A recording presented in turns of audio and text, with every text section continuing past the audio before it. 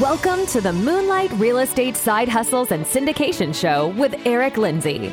We will show you how to make extra money using real estate side hustles and real estate syndications. You will learn how to start and scale your real estate business while being a busy professional or having limited amounts of time. Here at the Moonlight Real Estate Side Hustles and Syndication Show, we chose to focus on financial security, not job security.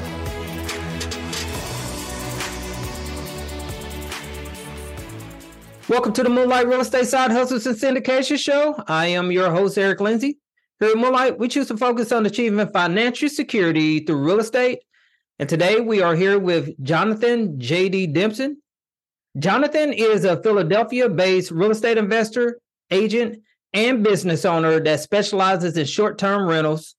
This 28-year-old millionaire reached financial freedom before age 30 by building a portfolio of over 70 short-term rental units. Without further ado, welcome to the show, Jonathan. Thank you so much. It's a pleasure to be on Moonlight and dive into a little more detail on some real estate. Well, we're definitely looking forward to hearing more about short-term rentals and also more about you as well. So with that being said, could you share just a little bit more about yourself and also how you got started in real estate? Yeah, absolutely. So I've always been into real estate from a young age. I actually collected Monopoly boards as a hobby. I got one every Christmas and ended up with around 40 of them before I stopped collecting. And then once I got out into the real world, had a nice W-2 job. I was living with a friend. He was essentially house hacking, and I was paying rent to live in his attic.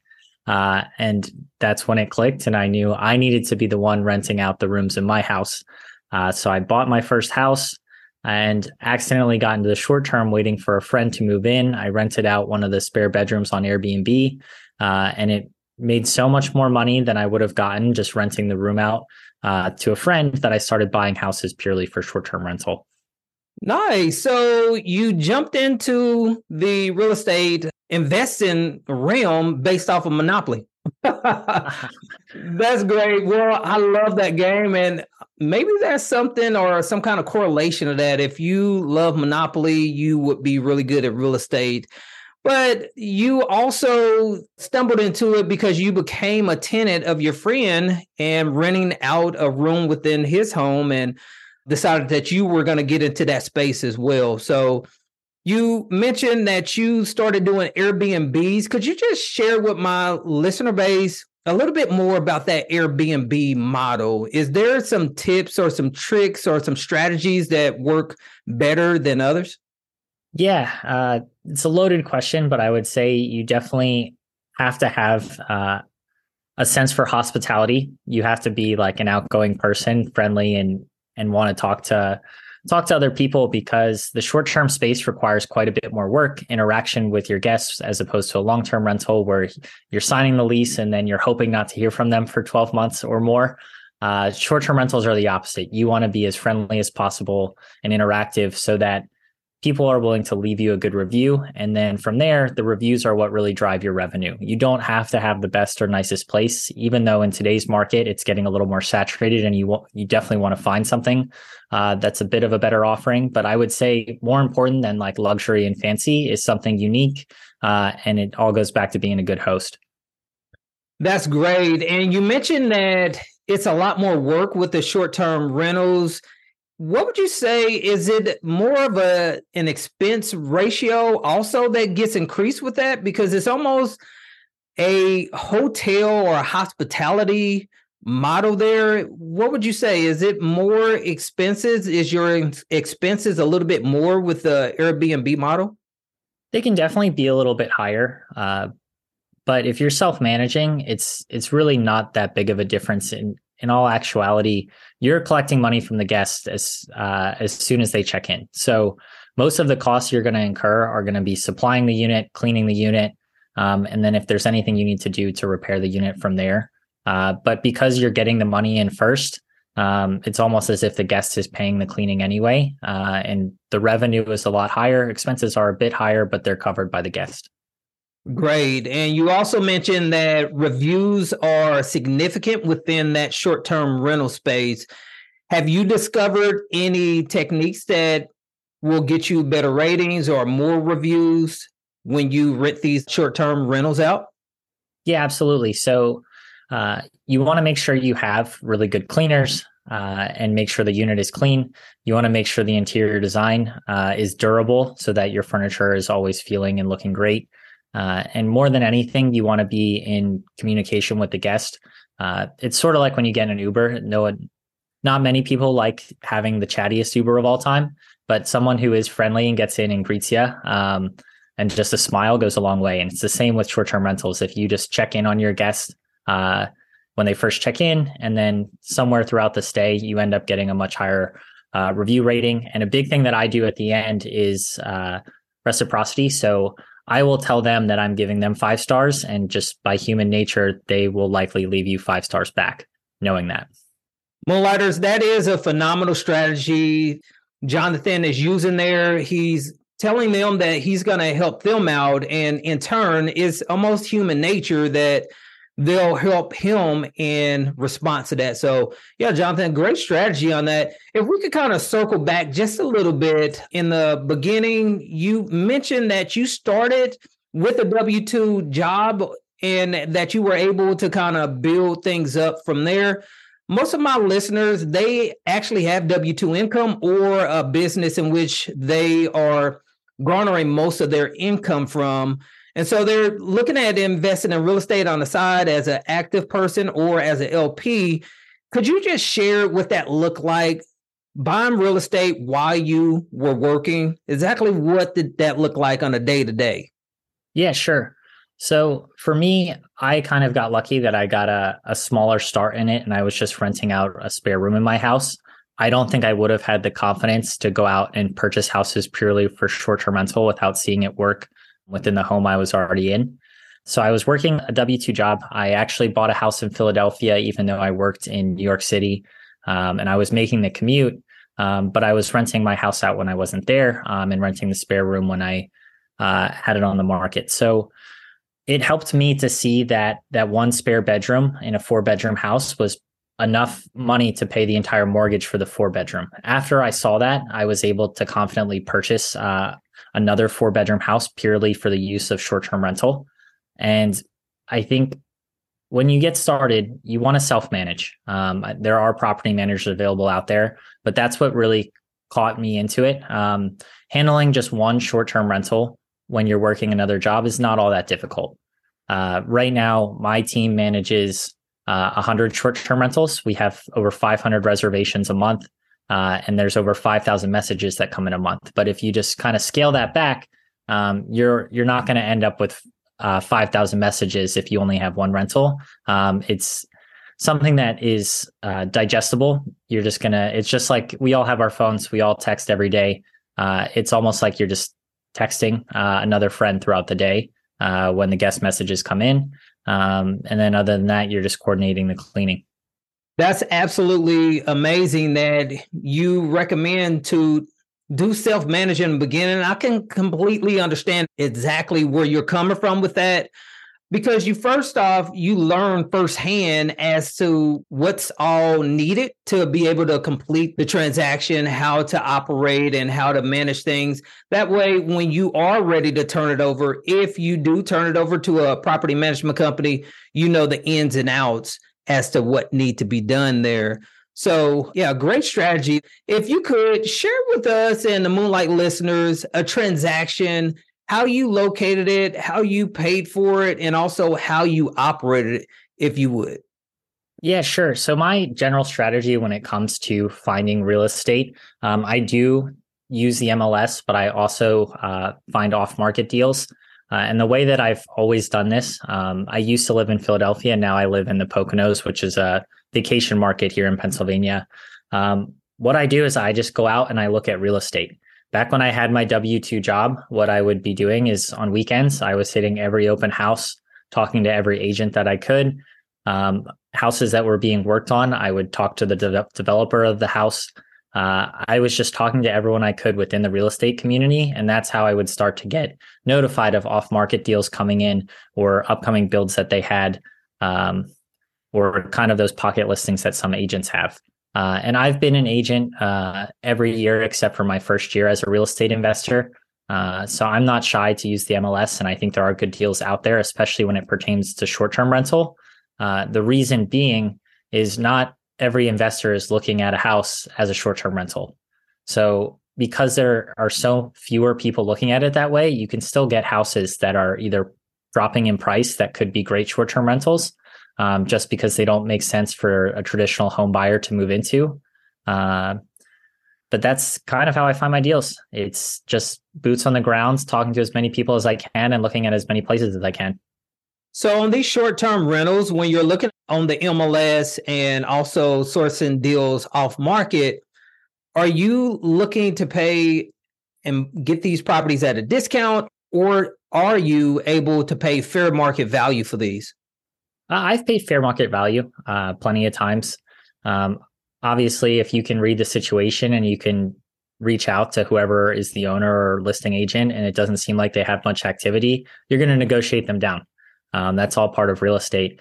But if you can tell it's a little bit competitive, but you are accustomed to wanting that deal, then you go for it. I've always been a believer that it's better to get a deal a little bit more as long as the numbers work, as opposed to spending 3-6 months searching for something that meets the exact criteria that you want. Nice. So is the expense ratio on these short-term rentals a little bit different, or what is the average expense ratio on these short-term rentals? So I like to look at it more from a rule of thumb because it gets really tricky to calculate the costs and expenses rental by rental. You want the gross revenue expectation to be about 20% of the purchase price. So for example, if a house is going to make $100,000 a year as a short-term rental, you don't want it to be much more than $500,000. And that all factors in whether you're self-managing or managing. So I would underwrite everything as if another company was managing it. As real estate investors, I know our goals are to become passive. And even if you have to self-manage for a while just to make some extra cash flow and get to that point of scale, you still want to underwrite as if you have a property manager. Okay, great. Yeah, that's great advice. You always want to go in just thinking about the end game, thinking about someone else managing, because after a while, you will accrue quite a few properties if you stay after it long enough and stay active. And so you definitely want to always be prepared for having property management in place there. So what is your strategy? Are you going to hold these properties for a lifetime? Do you have a 3 to 5 exit plan, or what is the end game for your exit strategy? That's another loaded question because every house is different. I would say the ones that I purchased earlier on, I'm more likely to let go of because I purchased them when I was newer, maybe didn't know as much of what I know now. So they might not look as good of deals, but I also have a lot of equity in those initial deals. It's been 5 years. The equity has started to pile up. The principal pay down has started to pile up. So letting go of some of my original purchases to roll into some newer purchases with the knowledge I have now has been the strategy. But at the same time, most properties I want to hold for quite a long time. Give you an example. I bought 5 bungalows. They're all studio 1 and 2 bedroom little cabins up in the Poconos market. And they're very unique. They're something that I would not let go of just because of how unique they are. Likewise, I just bought a resort at the end of last year. That's 28 cabins across 11 acres that I'm renovating now. And these are properties that I would never let go of because I can't just let go of them and turn around and buy another one just like it. It's the houses I have that are a little more cookie cutter and I guess irreplaceable, if you will. Okay, great. Yeah, that's great information and something to kind of keep in the back of your mind. If you are going to get into that short-term rental space, just think about your exit strategy. What are you going to do in the long haul, and maybe considering selling off some of the initial properties when you didn't have such a great knowledge base as you do in the end there. Just curious, how do you go about funding these properties? And once you do fund the properties and purchase them, do you operate and implement the BRRRR strategy, fix them up and then rent them out and then refinance?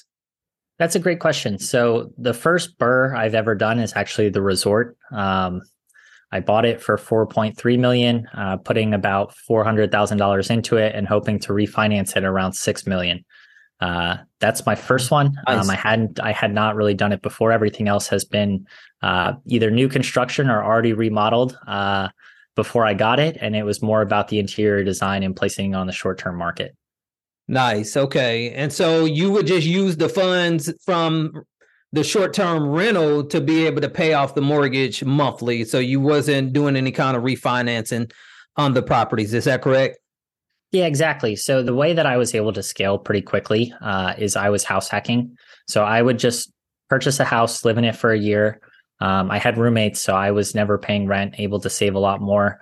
A year later, I would move to a new house, short-term rental, the old house that I had already furnished, and do it again. I was buying houses in Philadelphia in the 400,000 range that would bring in about $60,000 net. So I was pocketing $20,000-$30,000 in cash flow a month, self-managed, which at that rate, 20 to 30,000 was a really good dent in putting down another down payment on the next house. Wow, nice.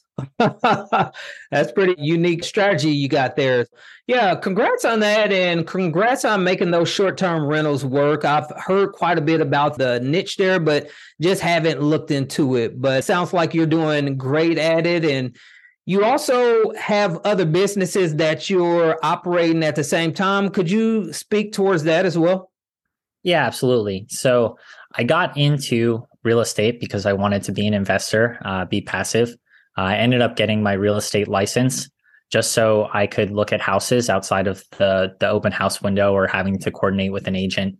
And I knew I was going to be continuing to purchase houses. So I figured, why not have my license and kind of get a rebate every time I purchase? Not that you need a license to be a real estate investor, but at this point, I have a team of real estate agents. So I work as a short-term rental agent up here in the Poconos market and still in Philly. And I have a team of agents who help me out with that. And then the other business I have is a short-term rental management company, which happened more or less by accident. I had 10 short-term rentals. I realized it became not so much a passive investment and more of a second full-time job to what I was already doing.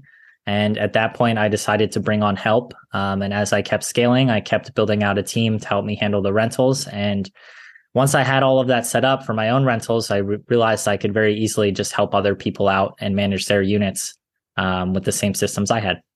That's great that you were able to scale that, and you started with self-managing and then was able to branch out and help others along the way. Hey, if we could, Jonathan, let's kind of turn the page a little bit. There's a component to this podcast that we like to call our Moonlight Coaching portion of the show. We're going to ask you maybe 6 to 8 questions. If you could hold your response to between 1 to 2 minutes per question, that'd be excellent. Yeah, you got it. Okay, the first question is going to be, what is something that you wish you would have known before you started investing in real estate? I wish I would have gotten started with the BRRRR strategy a lot sooner.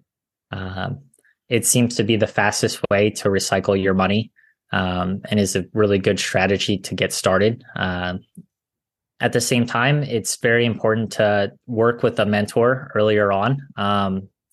Contacts are everything in this business. So if you can work with someone who's already doing it, you're much more likely to get good referrals for contractors and other things. So I'd say getting a mentor and going for the BRRRR strategy earlier on would have been 2 things I would have done.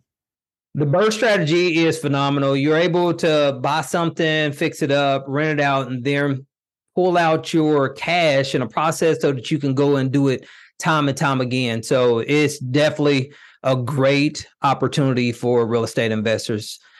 The next question we have is, how long did it take you to close on your first real estate transaction?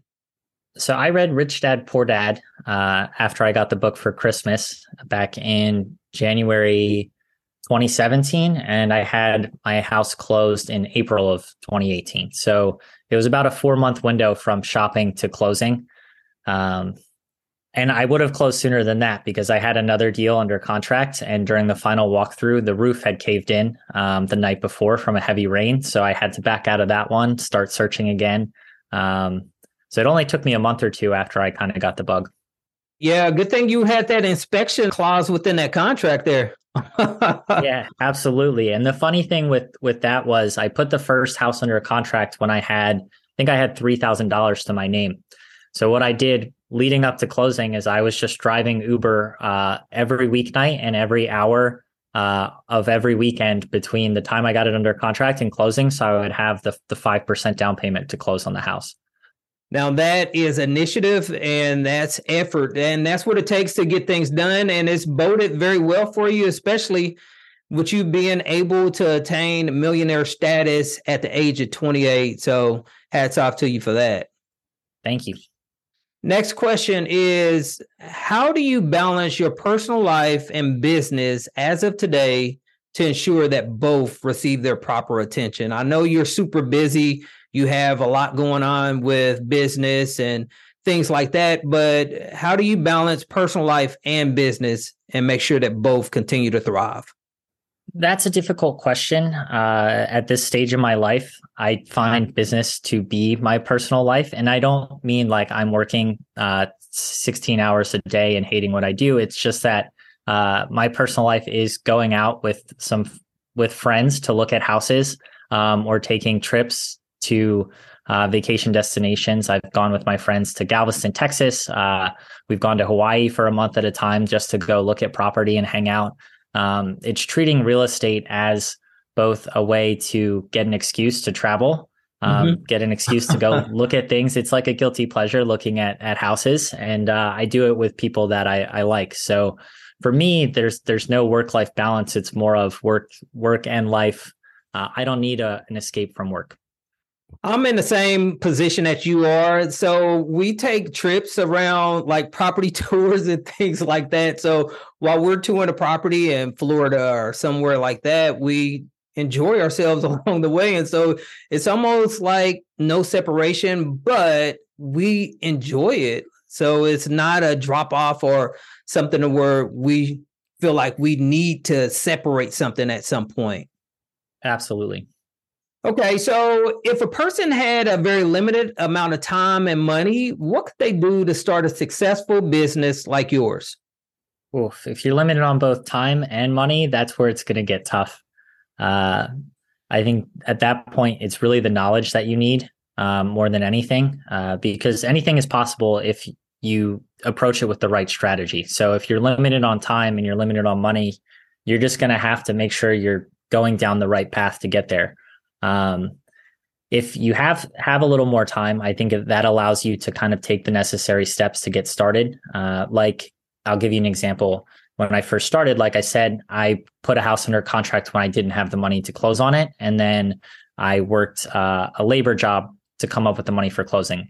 Now, if I'm putting, for example, a $4 million deal under contract without the money, which I did for the resort project, I'm not just going to be able to go drive Uber to fix it and come up with the money for closing. So that took a different approach. I had to raise money for that one. I raised $1.5 million for the purchase, and that just took a different strategy. Yeah, that's amazing. That's just being resourceful and looking at your options. That's something that you're going to have to do in all segments of life, but in particular, real estate, you need to see what you have available and capitalize on where you are at that point within the process. So last question is, if you were down to your last $100, had no experience and very limited amounts of time, what would you do to build a business like yours as of today?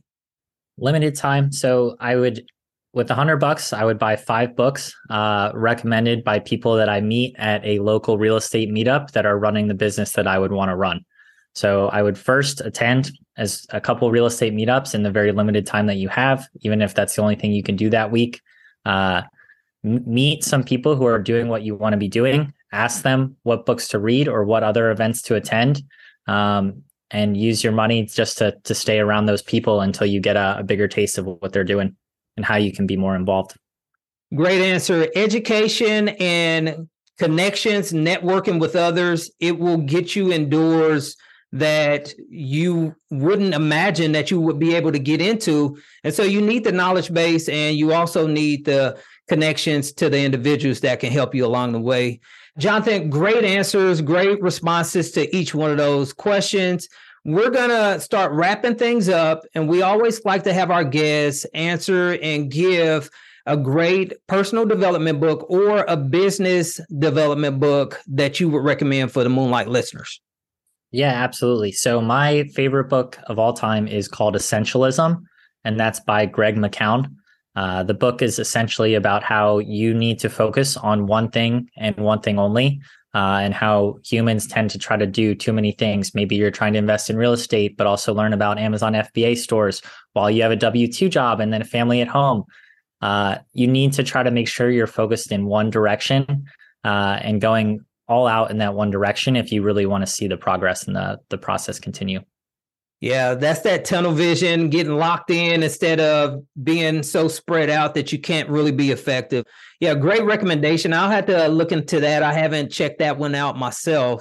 Jonathan, thanks for coming on to the show. We appreciate you dropping in with us today, and we would love to have you back anytime. Is there any way for our Moonlight listeners to reach out to you? If someone wanted to connect, maybe work with you or just learn from you, do you have a preferred method? Yeah, so there's two ways you can get in touch with me. The first one would be on Instagram at livefreewithjd. And then our website for all of our short-term rentals and everything, me, and a good way to get in touch is livefreehospitality.com. Okay, Moonlighters, definitely reach out to Jonathan. He's doing great things in the short-term rental space, and he's going to continue to ascend. So definitely reach out to him and connect. Jonathan, once again, thanks for coming into the show. We'd love to have you back anytime. Yeah, definitely appreciate it. Thank you so much. All right. Yes, sir. Hey, and to you Moonlight listeners, let's keep pursuing financial security. And while you're at it, let's keep moonlighting. Thanks for tuning in to the Moonlight Real Estate Side Hustles and Syndications Show with Eric Lindsay. Please make sure to give us a 5-star review and to share the show with someone. And until next time, keep pursuing financial security, not job security.